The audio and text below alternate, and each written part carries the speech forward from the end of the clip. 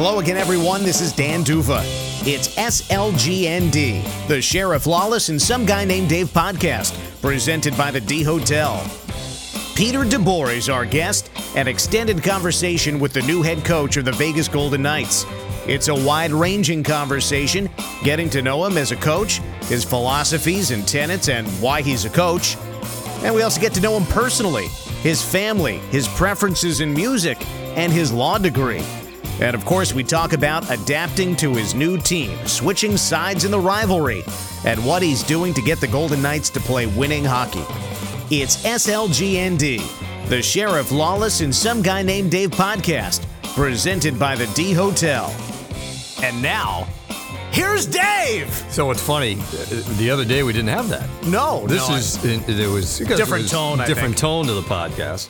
Yeah. So 2 podcasts in 3 days on the road. So we've been doing this together 2.5 years. We've never had to work this much. It's just too much fun. I, for one, am tired. The last one was a little difficult. Win helps move along. A lot to talk about, though. Yeah, so I am Some Guy Named Dave, the Sheriff Lawless, Some Guy Named Dave, and Dan.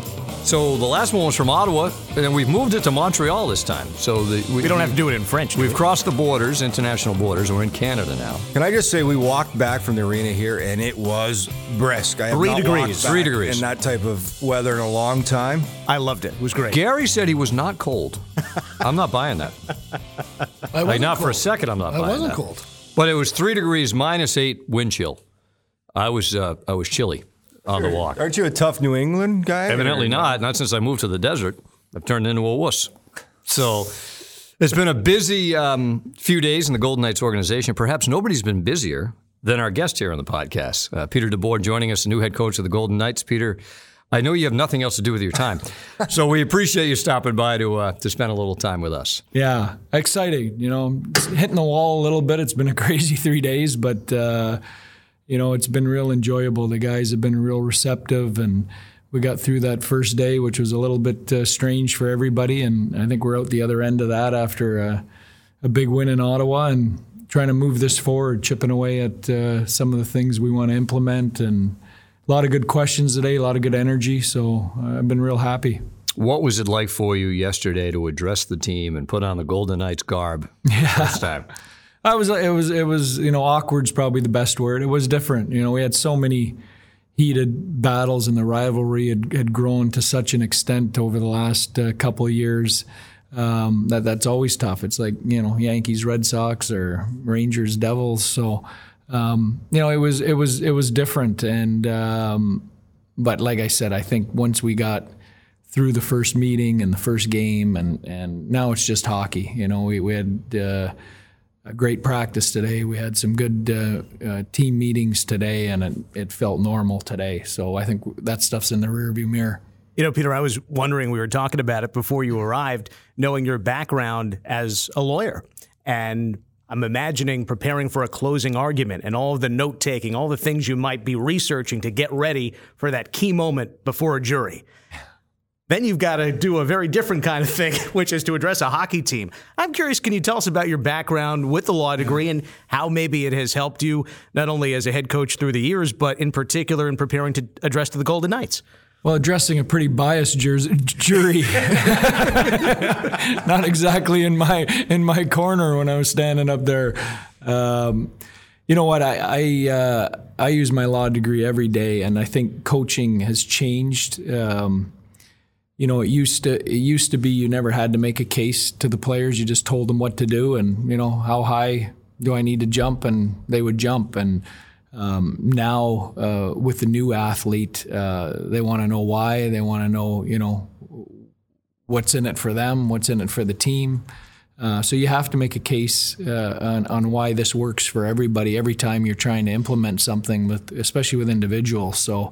You know what? It's something I use every day. I spent a couple summers during law school working in law firms. One summer in a criminal firm, which was really interesting. Representing a lot of the Windsor, Ontario criminals in the area, or helping with that, and then another one in an in-house legal firm at Compuer, who owned our junior team at the time, doing software stuff. So I did a little bit of practicing, but not much. I jumped right into coaching when I graduated, and thankfully haven't had to go back. Yeah, well, just the reality of there aren't too many head coaches that have that kind of a background, but another one that's been prominent is John Cooper. Have you ever talked to John about that background? Yeah, Coop and I have talked about it. And you know what? And it's interesting, we have two guys here, and Kelly McCrimmon and George, both former players, both have law degrees. Yeah. So I think it's more common than you think. A lot of guys, talk to Stu Grimson. He's got one, So it's something that I think if you asked any of the guys that have done it, they wouldn't trade it. I think, they would all agree we use it. And we use it every day, and it was an interesting time. And maybe the broadcasters should try it out. What do you think? Good luck. That's passed me by, unfortunately.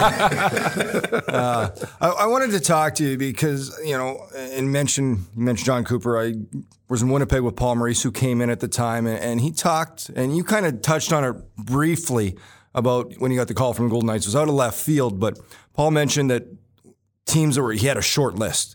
And teams that he would like to coach because of the talent, because of what he saw from them. And the Winnipeg Jets was for him. You kind of alluded a bit to that, the Golden Knights was an easy answer. I don't know if you'd thought of it. You said it was out of left field, but still, that made it a lot easier for you, knowing the talent, knowing the style, the type of players, the team. You don't think about those jobs. Those are just automatic. I mean, when you talk about, Tampa and where they're at and Vegas and where they're at and the personnel you have, those are teams, Washington, those are teams that people are talking about as contending every year, that have a core, that have the ability to be good for a while here. So, while you don't necessarily think those jobs are going to open up, I think those are automatics. I mean, if someone from those type of organizations calls, you pick up the phone and you don't say no. And Vegas is on that list, and I was shocked and surprised to get the call.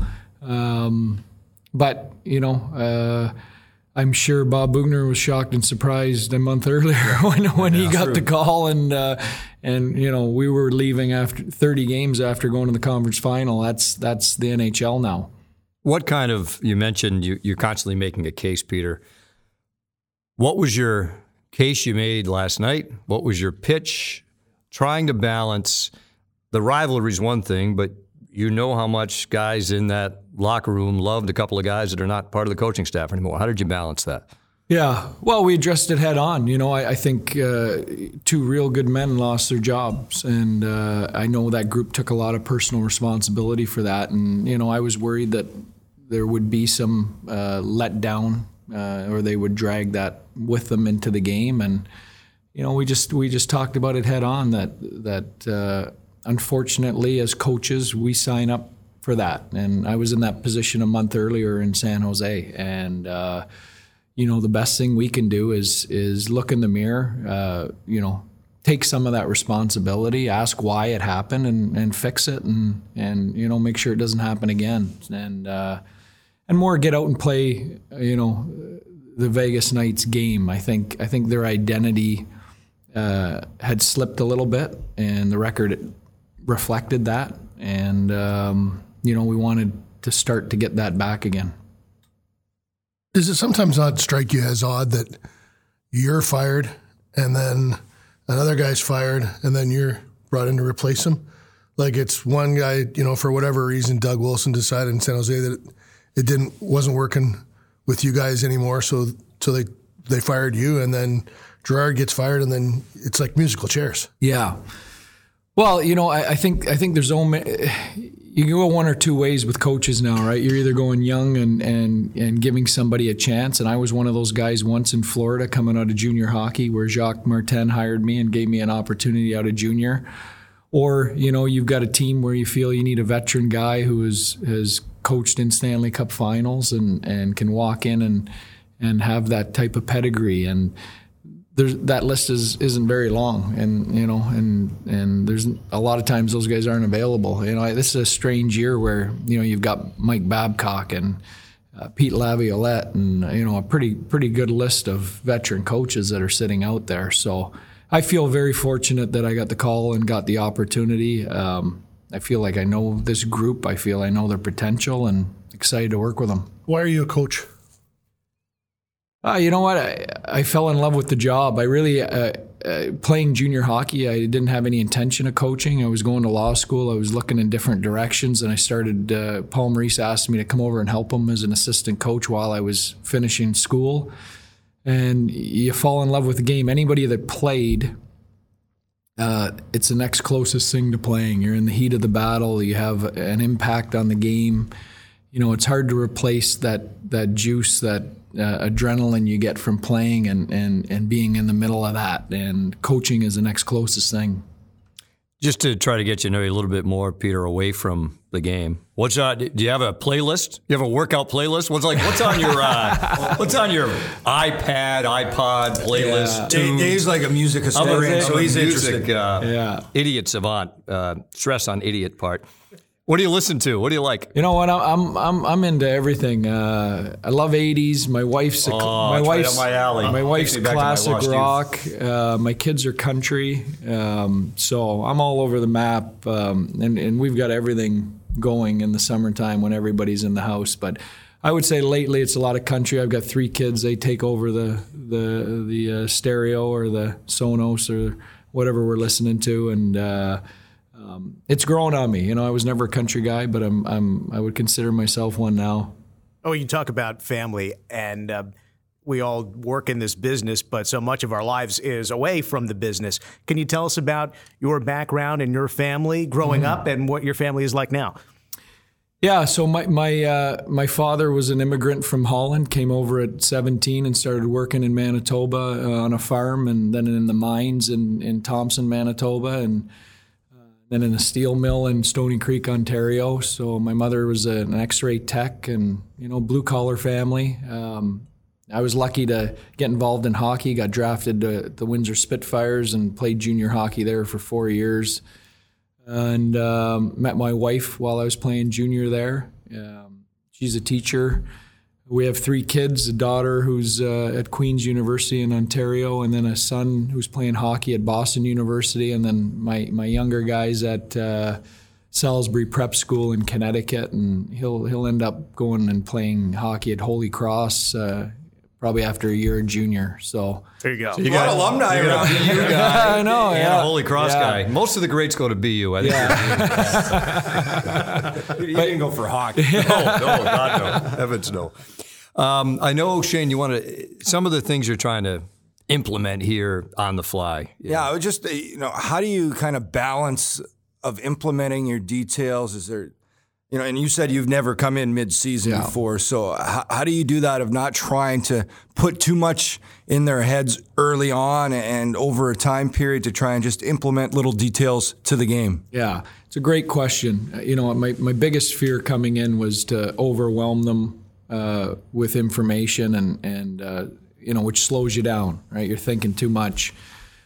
So, when I initially came in and got the job, I said, I'm not going to do that. And then I got to know the group, and this is a smart group, and I think they can handle it. I think there's veteran guys there. I think they're smart players. I think they have a good foundation from the previous coaching staff. So, you're not talking about gigantic changes to things. So I've kind of flipped a little bit and decided today to really go at it a little bit harder than maybe I would have 24 hours ago after getting to know the group a little bit. And part of the reason too is we have some real practice time here on this trip. Today in Boston, coming out of the break, that trip doesn't set up as well after 10 days off, and I wanted to get them thinking about some of these things before they went on a 10-day break. Are you anxious to, you mentioned the other day, before you coached as the head coach of the Shark Tank, it was I know you enjoyed it, but it's a much different deal. You've been on the other side of T-Mobile. Yeah. Curious to see what that's going to be like. I know it's a little ways away. Yeah, it's crazy. I said it's the most electric building in the league, and you can't hear yourself think out there, and so. Yeah, I'm excited. I always loved going into those type of buildings. I think even visiting players, the guys who played here, you love those type of environments. And I think when you're on the home team in those environments, it's even more special. So, I can't wait. And, I know the fans lost a great man and a guy who meant a lot to that organization and did some unbelievably special things. it's tough business. I've been on that side of it in a couple different places, and I'm just looking for a fresh start and an opportunity to try and do my thing there. When you talk about special things, it was hard to miss a special moment at the end of your first game. Jonathan Marchessault goes and retrieves the puck. Yeah. Can you pick it up from there? Did you know that he grabbed the puck? No, and, you know what? Did you get it? Yeah, I didn't know. I came in, talked to the team after, and then they called me in to present it, and it was a special moment. And I'll tell you why. I think just because I could see how hard the week was for them, with what went on, and for them to be thinking about me and making me welcome. After everything that had gone on, I think said a lot about the group. So it was a nice moment, and I'm glad we're past the first game and we can start to get to work here now. Especially given that it was a victory in the first game. Yeah, absolutely. Last thing, Peter, I know you're busy and we appreciate your time. Just to kind of put this to bed, and I know it wasn't a major. Your thoughts? Wasn't a major. Dave had to ask. Wasn't a major. I can say that now. I couldn't say that. I have to say, one of the neater things that I've heard, you with Craig Custance, watching that game, the whole game, and doing a podcast about it, watching the video and what Craig did to kind of talk through it, even as someone who might have been bitter about it on the Vegas side, learned so much from listening to you talk through the game. Had you watched the tape before you did that podcast? No, I hadn't watched it. It was a really interesting experience because I forgot large moments of what was going on that you would recollect as we watched. And actually Mike Kelly was in the audience. He was there that day too. And so it was a real interesting experience to go through that again. Maybe the craziest game I'll ever be a part of. Obviously we were on the right end of it, but it was something that I'll never forget, and I'm sure will probably never happen again. Peter, thank you very much for your time. Welcome to Vegas. Thanks, guys. Great to have Peter DeBoer join us. Great that he agrees now wasn't a major. Now we can put that to bed. But no, wonderful for him to take a little time. I mean, I can't imagine what his last 3 or 4 days have been like. But it was interesting that in answer to your question, Shane, he said after the first practice he had with the team today, he decided he's probably going to want to implement more quicker because of what they have in that locker room. Well, we saw that watching the practice, right? Like I said to Shane during the practice, so much for going slow. There was a lot of information thrown at those players, and a lot of the drills were all different. They were going to be, but a lot of detail and interesting to talk to the players after the practice. They all said our brains got turned on out there today because it's natural when you have the same coach for a while and you do the same things. It becomes pretty routine. They had to think for the whole practice today. But I like the discussion on ice. Well, it is, and that's what you want. You want to be challenged. That's why you're a professional athlete first and foremost. Is you're competitive. You want a challenge, and if there is, you embrace it. And it does take a special team, and I think that's a real good point that he was able to notice that about this group. That hey, you know what? Maybe it's a highly intelligent. There's a lot of hockey sense, high hockey IQ on this Golden Knights team, and let's throw a couple tweaks at him in practice. And the fear, and he said, you don't want to slow it down. Well, we all watched practice. It was good pace. They had pace to it, so they were able to make, and they're not major adjustments. They didn't rework any systems, just a couple little things. They worked on penalty kill today. We saw them work a little bit on their defensive zone, just sorting things out. It's still a read and react game, and that's what the players said, but a couple adjustments, a little bit more on the attack. We saw middle lane. We saw defense, the weak side defensemen really jumping into the play. So being active, but the pace was really good, and that's the thing I wanted to watch when they made the little adjustments, that it didn't slow things down. Pete DeBoer wants to play a fast game. That's Gerard Gallant. They played a fast game. And I think if we think of one thing, the pace came out of the game here a little bit for the Golden Knights this season. So they need to get back to that. A couple little, things have been changed, and we'll see how quickly they pick it up in a game situation. Shane, Peter had talked about that he knows this team better than any other coach because he sees them more often than his wife and kids, right? And I wonder how much that helped him going into this. So my thought is, if you're a coach, you're watching another team play, and I wonder how many coaches think, if I was the coach of that team, I would do that, I would do this, I would do that. And now he gets to do that. Yeah. And so I'm wondering, does watching him coach his first practice kind of open your eyes to the possibilities? Here's something that we didn't realize was missing, or something that could be done Peter's been watching this team, and he is now in a position to affect whatever change came to his mind. It's 100% that he had a good idea of what he wanted to implement to this team. And we talked to him about it. I mentioned I was in Winnipeg when Paul Maurice came in as a broadcaster, and Paul Maurice was waiting for a job at that time, and he watched the Winnipeg Jets when he hadn't had a chance to coach against them a lot because they were a new team, but he knew what he wanted to do with that team. And I think for DeBoer, it's the same thing. He knew, he just didn't know what time period. And I think once he got to know the guys, which is a big part of getting to know guys, realized, you know what, this group can handle a couple of things early, and we'll build on it. It'll be a slow build. It's going to happen. And Max Pacioretty said it today. These guys have played different systems, different adjustments in different organizations their whole life, growing up from pretty much once you get out of minor hockey. So all of them have played at some level as, junior hockey, whether it's collegiate hockey, minor pro, whatever. They've played different systems. It hasn't been exactly the same. So you don't get to the NHL without having that ability to adjust. And I think as a group, I'm excited to see how it is going forward here and see how they handle it.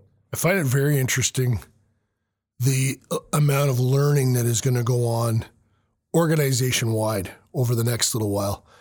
Pete DeBoer is going to learn some things from Ryan McGill and Ryan Craig and Kelly McCrimmon and George McPhee and Misha Donskov.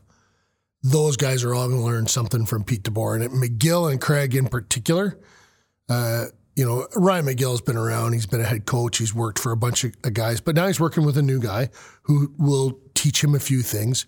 For Ryan Craig, who's probably going to be a head coach in the NHL at some point in time, this for him is the opportunity to learn from, he just worked with a master, okay? Gerard Gallant is a Jack Adams winner. He is a high-end coach. Now he's working with another high-end coach, a guy who's taken two different franchises to the Stanley Cup. He's going to learn a bunch of things from Pete DeBoer. At some point in time, Ryan Craig was probably going to have to leave this organization to go work with another head coach to learn those things. Well, now it's been brought to him. And for the players, same thing. They learned a bunch from Turk. They learned a bunch about how to be people, how to be players. And now it's kind of like, I said this to Dan last night, it's kind of like you're in law school and you've got the opportunity to learn from one professor, and now you got a chance who was really good on his feet in the courtroom, and now you got a chance to learn from another professor who is really good at mergers and acquisitions. Different skills, different intellect, and it's we're about to learn a whole bunch of different stuff. Gerard Gallant taught us a lot. Now we'll learn a bunch from Pete DeBoer. It's a really interesting time. And you mentioned Ryan Craig, who's a young assistant coach. I think it's also keeping in mind the younger players. You mentioned Pacioretty, who's been around, but that Nick Waugh is up from the American League.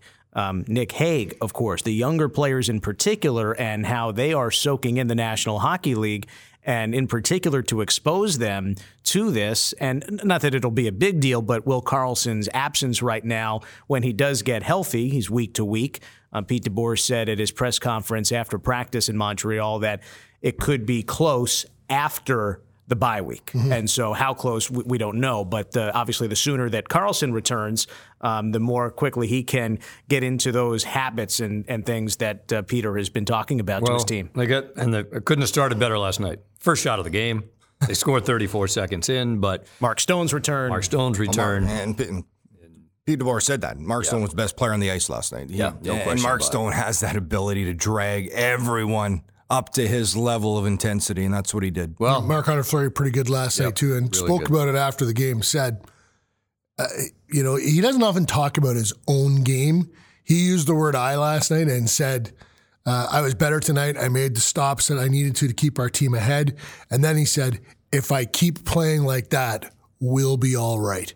That to me was a really telling remark. Well, 2 to go on this trip, right? Montreal tomorrow night and then Boston next Tuesday. Peter DeBoer saying it'd be good for them, too, to get some practice time in here over the next little stretch. And then even more important for him to have some time with his staff during the All-Star break and the bye week. So, all right, that's going to wrap it up. So, twice in 3 days, a special edition of the Sheriff Lawless Some Guy Named Dave podcast. This one coming to you from Montreal. We'll talk to you next time.